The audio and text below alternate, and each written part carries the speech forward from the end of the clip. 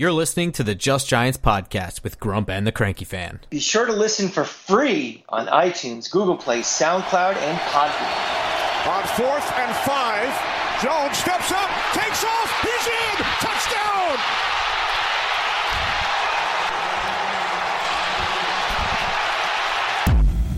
Welcome back to Just Giants with Grump and the Cranky Fan, the best damn podcast for the best damn football team. I'm your host, the Football Grump, and with me as always is Mike, the Cranky Fan. Hey Grump, happy training camp. We are barreling along towards which looks more and more like we might actually start an NFL season. Yeah, so far, starting to get excited. Actually, nothing but good news, really. The NFL has actually kept its positive tests relatively low.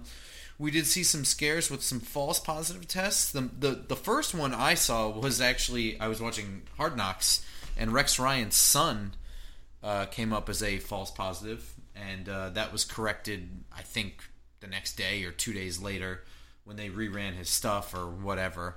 But then over the weekend there was a huge mishap somewhere at a lab in New Jersey where like 76 samples were screwed up and a bunch of teams had to stop practice.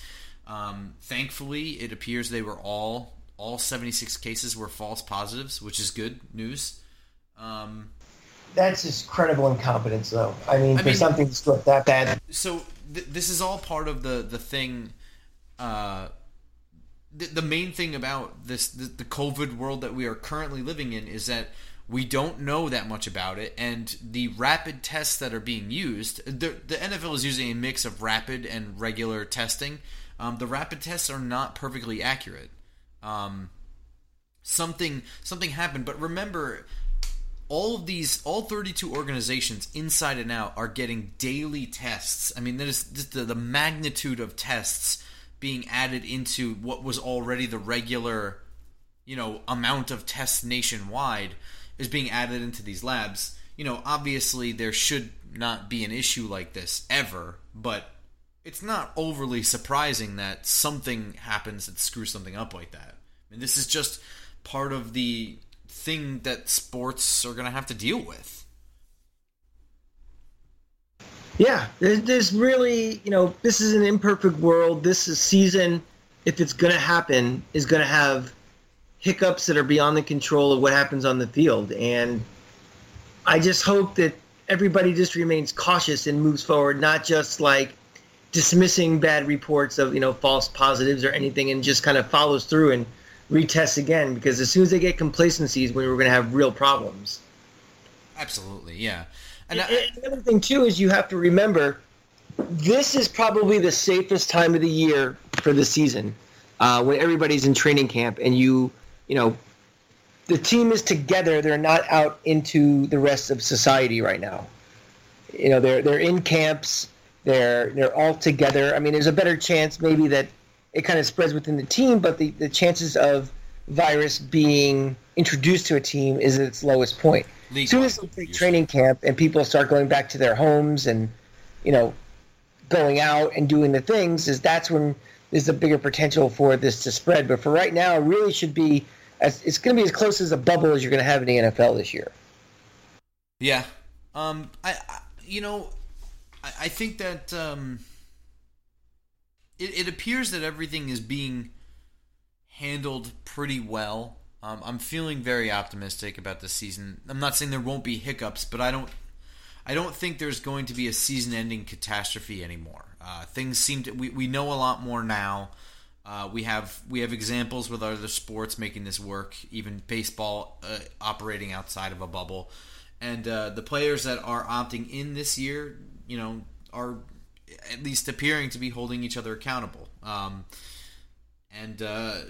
Not that we would hear much of it, but there doesn't appear to be much griping or anything of that nature. I mean, it's just guys who want to work. So, I would say we have absolutely no idea what's going to happen in the future. I think kind of what you're saying makes sense, that in this present environment, the way things are and the current state of the virus itself, I think we're safe to probably get started, but who knows what's going to happen in a month from now or 2 months. Well, yeah, once it starts getting cold, too, things are going to get a little wacky. But So I think, though, that my confidence level that the season will start is definitely higher and higher because I think they've done everything they can, and what they're doing is as effective as they're going to be. The league is accepting some tolerance of risk that some people might get it. They have, protocol in place to remove them immediately, and they're going to go forward. There isn't the fear of back in March when one person gets it, like in the NBA, that you shut the league down. Right. They're beyond that fear factor. They've set tolerances of a risk pain, and I think they're going to move forward.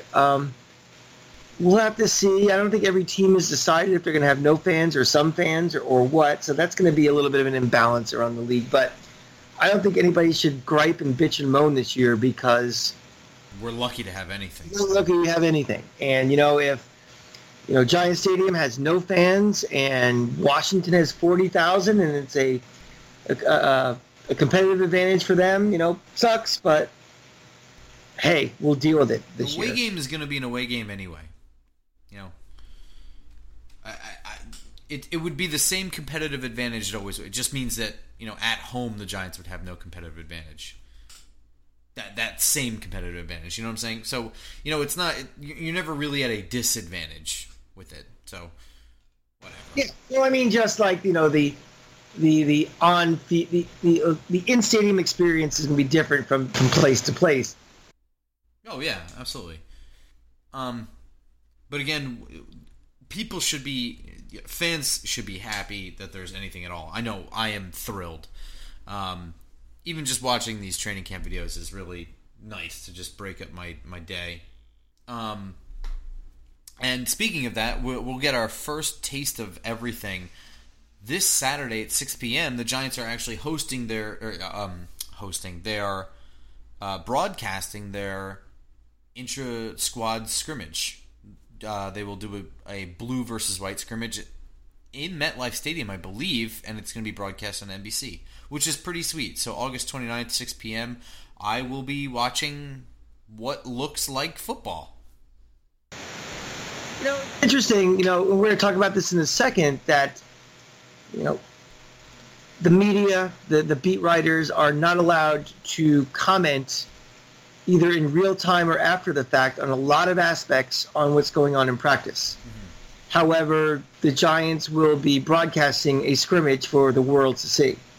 So that's interesting how they're, in one sense that, there's a shroud of secrecy that's being imposed by the Giants, not by the league, but by the Giants. But at the same point, let's unzip our fly and show everything to the world in a scrimmage situation. So I'm not really sure what the rules are for the beat writers for the Giants, but I can tell you that it's not every team in the league right now, and there are different sets of rules for the teams that are doing it. It's entirely team based, and the Giants beat writers have taken it all in stride. They have just reported as they were. The depth chart is the main thing that I'm seeing that is not allowed to be reported. Who's working with 1s, 2s, and 3s is something that I usually I would think more than just me, pays a lot of attention to, for what we can expect to be the starters this year. And, with the Giants this year, there's all sorts of questions about that, especially, at right tackle. With Nate Solder out for the year, really leaves it up for grabs between, Matt Peart or Cam Fleming or Nick Gates at right tackle. We have no idea who's working with the 1s, how often they're switching, any of that.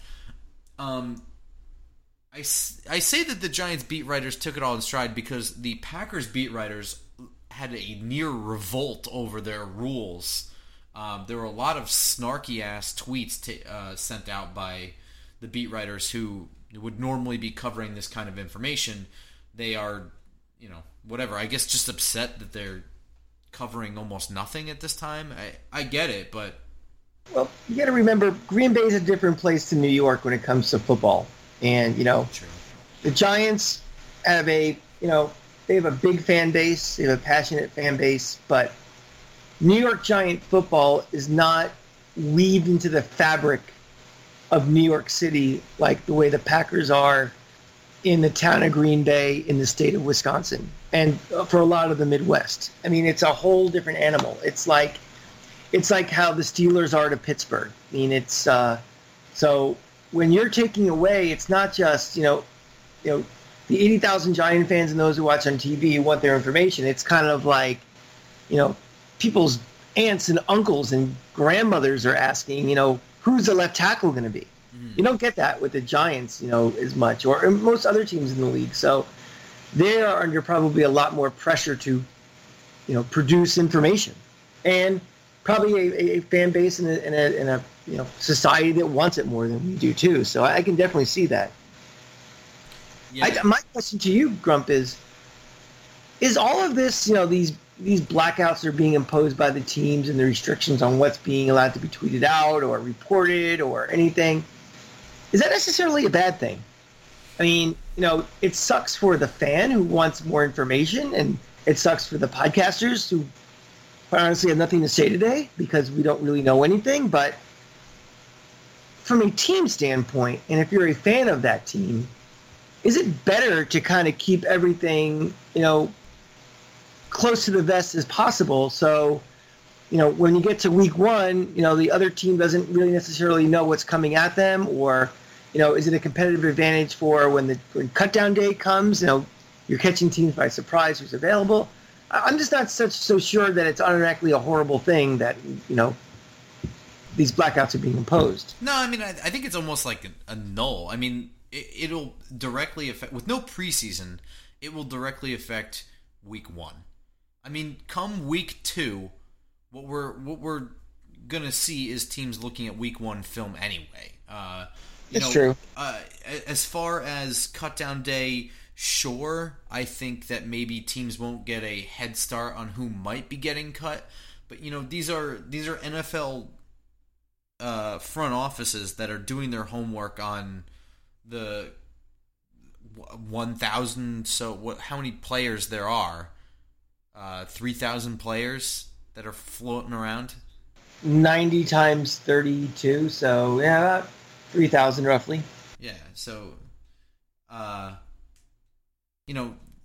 they're doing their homework on these guys anyway. They've already done their homework on most of these guys, in the past.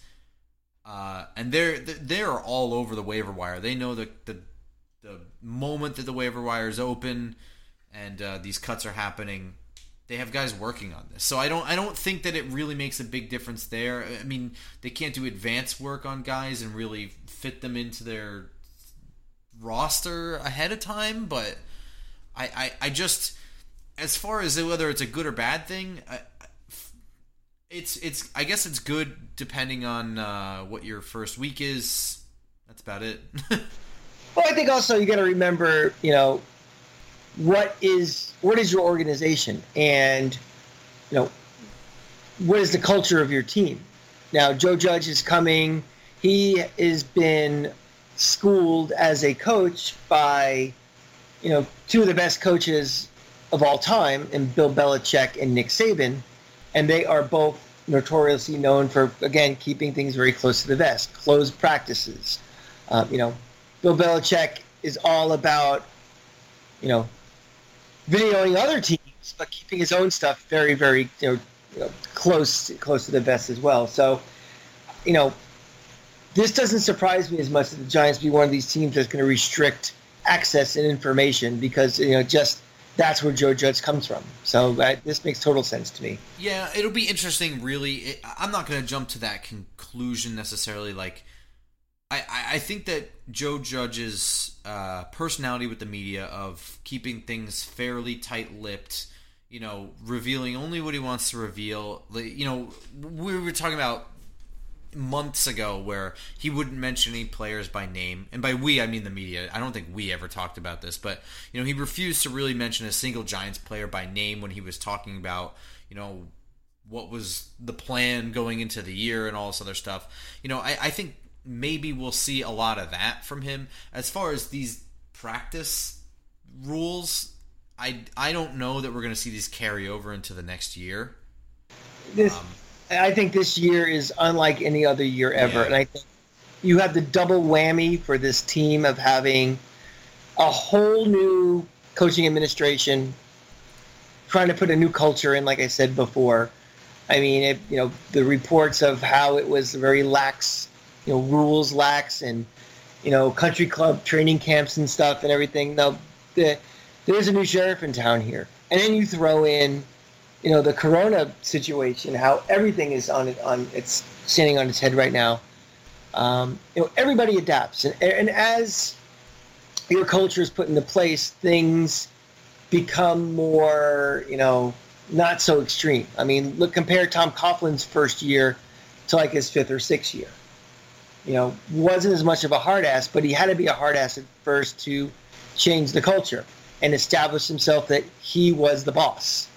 It's always easy to start as hard as you can go and then ease up, rather than start off chill and then push on things. That's why, guys, if some coaches fail at it who are like been in the organization and get promoted, that, a lot of coaches employ that good cop, bad cop, where, the head coach is the dick and the coordinator might be the nice guy who's kind of like the yin to the yang.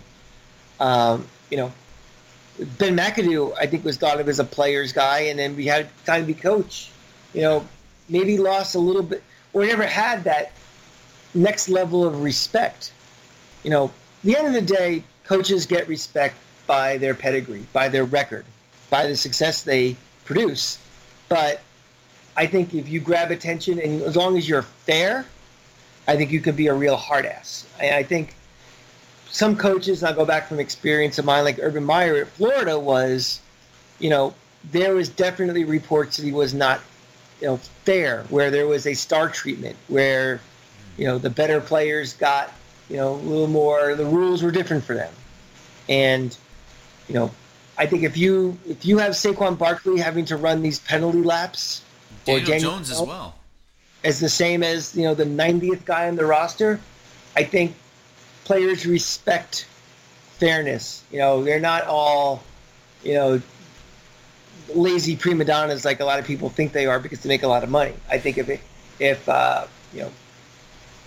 discipline is doled out in an honest, fair way, I think it works a lot longer. I think everything has a shelf life. I mean, even Coughlin, was a shell of what he was when he first started, because at some point you get tuned out.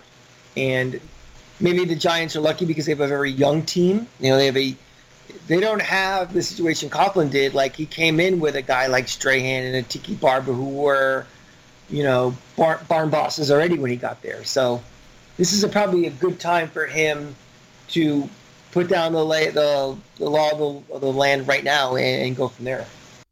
Yeah, you're right. The Sterling Shepard and you think about the guys on this team who have the potential to be those like Strahan type people. Shepard got his contract extension, with a prior regime. Well, he got it with Dave Gettleman, but with a prior coaching staff. That's not even close to comparable. Yeah, no, those guys were like larger than life figures. Those guys had legitimate NFL success. Well, he's in the Hall of Fame, so. Yeah, in a locker room for years and years. They are true. They were true team captains. Sterling Shepard is a guy who's been here for a while, and he's decent. Yeah, but I agree. Yeah, it's not even the same stratosphere. So you're right. Yeah, I think he comes in, and even though you have your face of the franchise with Saquon Barkley, you have your quarterback of the future, presumably with Daniel Jones.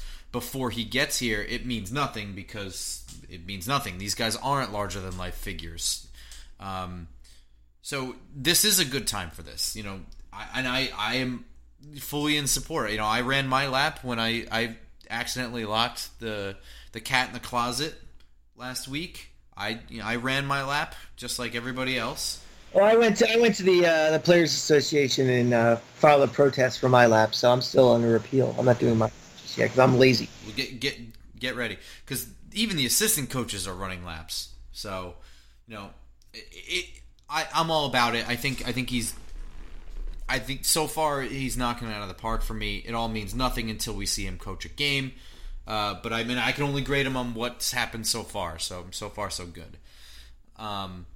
We're talking about, these training camp practices and what we can't talk about and what we can. I kind of just want to go over some things that are just good news, good things that we've heard. That Evan Ingram is really turning heads in practice. He caught almost everything thrown his way today. This is good news mainly because he's poised for a breakout year. He hasn't been healthy, so this is him coming off of injury. This is a big deal. I think regardless of how well he performs, being healthy through 16 games has to be his number one priority. The best ability is availability. Yeah. And he's got a lot on the line. I mean, next contract, future with this team, we all know what his ability is. We all know he can catch the ball. We all know the mismatches he creates. We know he's probably going to be one of the biggest targets on this team if he's healthy. The question is, can he be out there for 16 games? And he's got to prove that. So, you hold your breath every practice to make sure you don't hear anything happen to him. And, I expect to hear he's catching everything that's coming his way. I mean, he's, from a hand standpoint, receiver standpoint, one of the best tight ends in the league. So that shouldn't be much of a surprise to anybody. The fact that he's still playing, that's the cautious optimism that he can be, a factor for the entire year, and then going forward. Other news, we don't know if he's practicing with 1s, 2s, or 3s, but Nick Gates has had several strong days snapping the ball. So it appears that in some capacity, Nick Gates will be playing center this year for the Giants. Whether that's behind Spencer Pulley or ahead of him, I'm not really sure. Spencer Pulley didn't exactly set a precedent of locking down a center spot, but we'll have to see, and I'm sure we'll see something on Saturday at least during their blue and white scrimmage. What time is that game on Saturday? 6 p.m. I'm just keeping it with the offensive line. Cam Fleming, again, we don't know who is the right tackle that's gotten the most reps with the 1s, but Cam Fleming has been described as the best tackle on the field at some point in the last couple weeks, and he looks very comfortable at right tackle. I'm not at all surprised by that. Once Nate Solder opted out for the year, it seemed clear to me that the duo was going to be Andrew Thomas and Cam Fleming. And I say that not out of default, but I thought that those two were going to rise to be the two best tackles. The best combination of the line would have Thomas on the left and Fleming on the right. Was the comment that he was the best tackle of the group, or is this the best right tackle right now? On the best offensive tackle on the field was the comment. Does that worry you a little bit? No. For all of Andrew Thomas, he's a best left tackle to come out of the draft, the number 3 pick. That I get it. There's an adjustment to the pro game and everything, but is that something just to kind of pump up Cam Fleming more than it is to say, that Andrew Thomas isn't, catching on as fast as he could be or should be at this point, or am I just reading way too much into that? No, I think that's a little bit of reading too much into it. I mean, this is going to be his first NFL action, Andrew Thomas, and he's going to get his lumps, especially in camp practices. He's going to screw some things up. He's going to get beat by savvy veterans, but that doesn't mean that he's not going to be a good player. He's not going to be starting caliber or anything like that. I think he's going to be exactly what we expect. He's going to, again, have his lumps. He's going to make some screw-ups, but I think ultimately what we're getting in him is a long-term starter at left tackle who will probably be, I'll say, most likely in the top 15 left tackles in the league. He's not going to commit a lot of penalties, I don't think. I think he's going to be a solid left tackle. The fact that, in 2 weeks of training camp, he's not outshining, a veteran swing tackle does not surprise me even in the slightest. Okay. Obviously, my concern is going to start to rise once I start watching the games. Once the bullets are flying and Daniel Jones' life is at stake, I'm going to be concerned. And because we're reactionary individuals, you and I'm going to stamp my feet and get pissed off. But it's all to be expected. He's going to make mistakes. Let me ask you something. Let's go back into the time machine back when Ereck Flowers was drafted. Do you remember what the word was out of camp about him? Was he someone that was like, they were saying all the right things and all of a sudden it was like, oh, Jesus, what's going on here? Or was it like, he's coming along, he's a project, and it just, the light never went on? Well, if we're remembering correctly here, there was a lot of leeway given to him, more than should be for a top 10 pick, by the way, but the plan when he was drafted was to start him on the right side. Will Beatty that spring tore a pectoral muscle in the weight room. And so Ereck Flowers had to switch from right tackle to left tackle immediately. There was no other option, So a lot of, he was given a lot of leeway for all his mistakes. It was never the plan for anybody for him to be a left tackle year one. And I honestly think his first year was his best year playing tackle.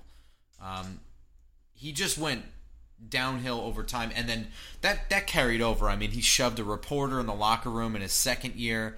They switched out offensive line coaches with him. Yeah. And I remember Jeff Schwartz, was very, candid about, this dude does not listen. He doesn't take. He doesn't do any extra work to get better.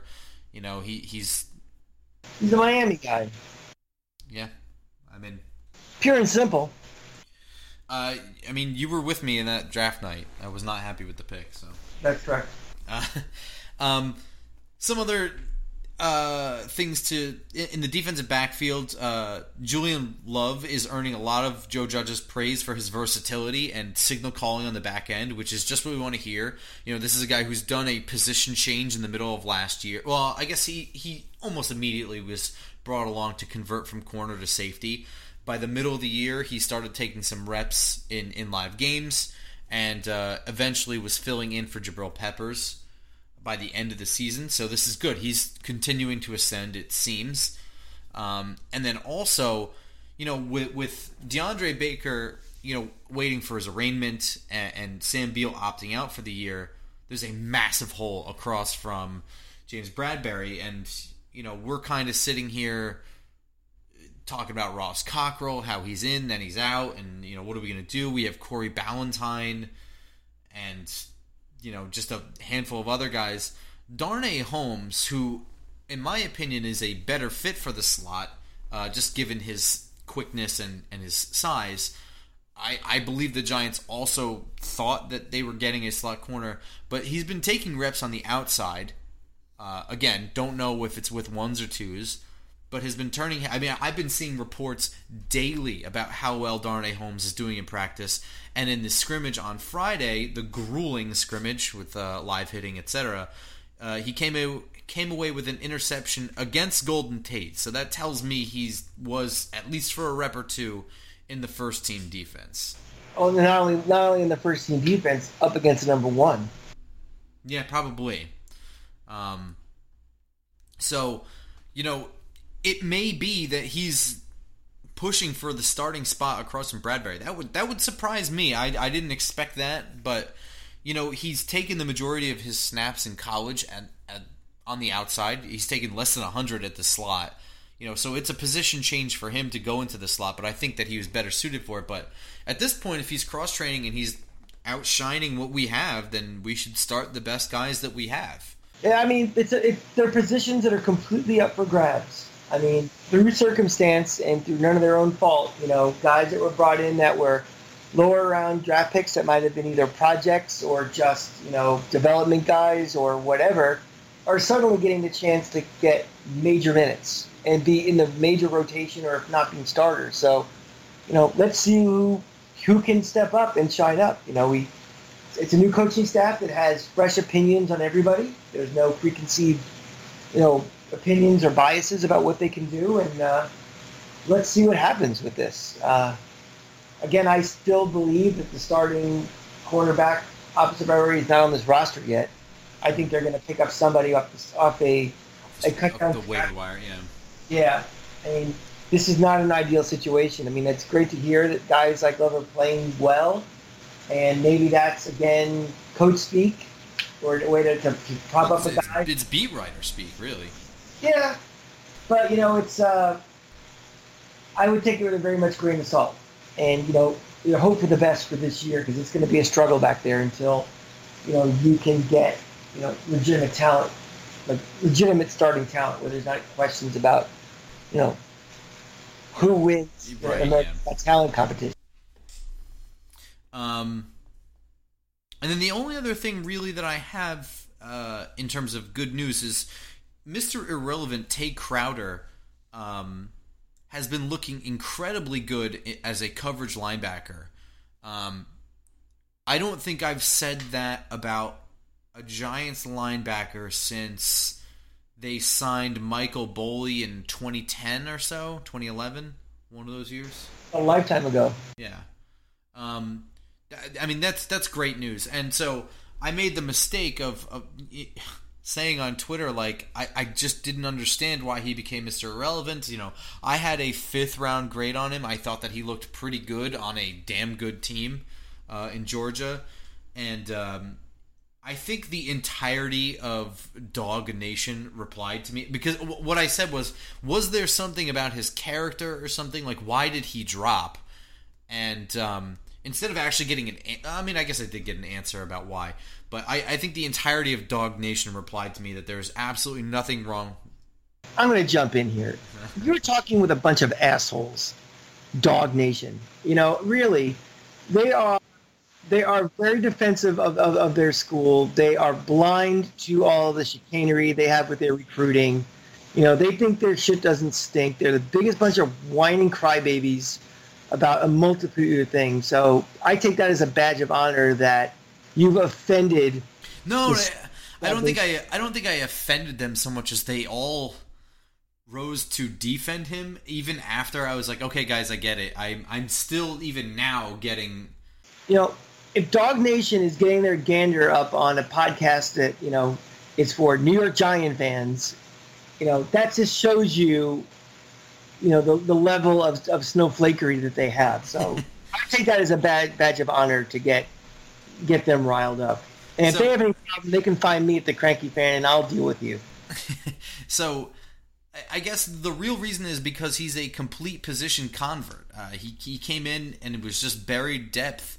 Initially as wide receiver, then converted to running back, and then just completely switched to defense and went to linebacker, where he just willed his way with the starters. And I don't have time to do an entire Google search on every guy coming out in the draft, so I just watched film of him. So all I know is what I had seen, and I was like, not bad. It looks pretty good. He seems to be in the right place at the right time. His coverage is pretty good. He has some pretty good timed blitzes. He's certainly fast. I thought he looked good flying around the field. He didn't wallop people like Patrick Willis, but he definitely stood out on film, speed especially. Yeah, I mean, ever since Kirby Smart's become coach at Georgia, they have been recruiting like madmen. They get talent. These guys, they're all physical specimens. They're all 4 and 5 star. How they get on campus, it'd be nice if there was an investigation into it, how 5-star quarterbacks are transferring to a school that already has 2 5-star quarterbacks. So I would check the student parking lot to see what they're driving for that. But there's no doubt that they get talent, and they get guys with all the physical attributes. And the knock for Georgia has been position development for these guys. Guys staying for 4 years, they're transferring out maybe for their better path to the NFL. So he might have been just one of those guys, a man without a position that was just looking for the right place and the right, the proper coaching from a position standpoint to really start to shine. But if somebody came from Georgia, I'm not at all doubting the potential that they have. That may or may not translate based on the coaching they did. But this might be one of those examples. I mean, I'm happy to have a high character guy who had to switch positions and then pushed his way to become a starter. I mean, Georgia goes out and they recruit linebackers. You know what I mean? Like, they get guys who were linebackers in high school and they beat the shit out of other teams, 58-0. And this guy jumped them by switching positions and worked with the starters. I mean, that's incredible. I did not know that when he was drafted. And to me, that means that his ceiling is even higher. He's still fucking learning the position out there. That's incredible. It's untapped potential, and that's our job. That's our job, and that's one of the things we can start looking at from this coaching staff to see, because this isn't a team that's 11-5, just needs a little extra push to get into the Super Bowl. This is a team as part of this overhaul and redevelopment and rebuild is going to require coaching and teaching. So this is if we want to kind of, track this for the next year or so, let's see how his development is and see if this is something where you can say, wow, look at the improvement in technique from when he first got here in July. And, a lot of it's going to be reps. Unfortunately, these rookies lost valuable time in their development from April to now by not being able to do anything on a field. So, yeah. So, again, that's another stack against this coaching staff. But that's something definitely to watch and see what happens. The last bit of news is actually bad news. Giants special team ace Cody Core is feared to have torn his Achilles in practice. He had just signed a 2-year contract extension worth $4 million. They thought very highly of him and what he could do on specials. I mean, it was on display last year. He was constantly the first guy down as a gunner, pinning the ball deep. I don't think he was a special teams captain, but was probably likely to become one this year, especially with the retirement of Zach Diossi. But this is just going to be another example of next man up. And I think, to be fair too, I mean, special teams ace Cody Core, he also was, I believe, had more than one touchdown as a wide receiver. He was certainly getting reps as a wide receiver. Whoever replaces him is going to have to also be a wide receiver. So this is not by any means a no big deal, but it's just something they're going to have to deal with. So I'm thinking that the next men up that are going to compete for the same spot are undrafted free agent from this year, Austin Mack out of Ohio State, and undrafted free agent from last year out of West Virginia, David Sills V. They are, it's a thin group to begin with, and every time someone goes down, you got to dig deeper and deeper into that well. It's not good. So it sucks for a guy like him, for obviously his career. It just makes our job a lot harder. It makes Daniel Jones' job a lot harder, just having to go deeper and deeper. So yeah, Joe Judge, having experience as a special teams coach, I do think that he's going to the 50th through 53rd guy in this roster. They're doing something on special teams. They're not making mistakes on special teams and getting on the roster, those last 4 guys. So, David Sills was a standout special teams player at West Virginia, 6'3" with 4.5 speed at wide receiver, converted quarterback, I'm pretty sure. He was part of that vaunted Will Grier West Virginia offense, one of the better West Virginia offenses I've seen in recent years. And Austin Mack, 6'1", also with 4.5 speed, wide receiver from Ohio State. Everything else with Ohio State, their offense is a juggernaut right now. It could be either one of them right now. They're both looking pretty good as wide receivers. I haven't really heard anything about any special teams playing from beat writers outside of really just Graham Gano. I haven't even really heard anything about Riley Dixon, so. All right, so right now, basically for the next couple of weeks, other than watching the televised scrimmage and the updates we're getting from the coaching staff, we're really just gonna have to kind of wait and see what's happening. It's especially in a year where we haven't been able to do our normal off-season things like we usually do. We're thirsty. We're thirsty for information, and we're getting it in drips and drabs, and we're just going to have to, like everything else this year, just deal with it and be thankful we're getting anything. Because again, if you listened to this show 2 months ago, there's a bunch of soliloquies I had where we weren't playing, and I think we're actually going to try to get this thing started. So, just remember when you're complaining that you don't know who the right tackle is going to be, that there could also be no football. So yeah, exactly. I mean, the fact that I'm watching a scrimmage on Saturday on TV should be testament that I am hungry for more and more football. It definitely proves also the lack of a social life the Grump has too. Oh man, football comes before social life for me. So there you go. But that's why it's only one part of the year. The other part of the year, you're the dork watching, basketball playoffs while I'm out living it up on a beach in Aruba with a lady under each arm, Or at 3 a.m. playing video games. One of the two. It's one of those two. Gotcha. All right, everyone. We'll see you next week with, coverage of the scrimmage and any other news that comes about. So keep it right here. You can follow us on Twitter at @football_grump for me, at the Cranky Fan for him.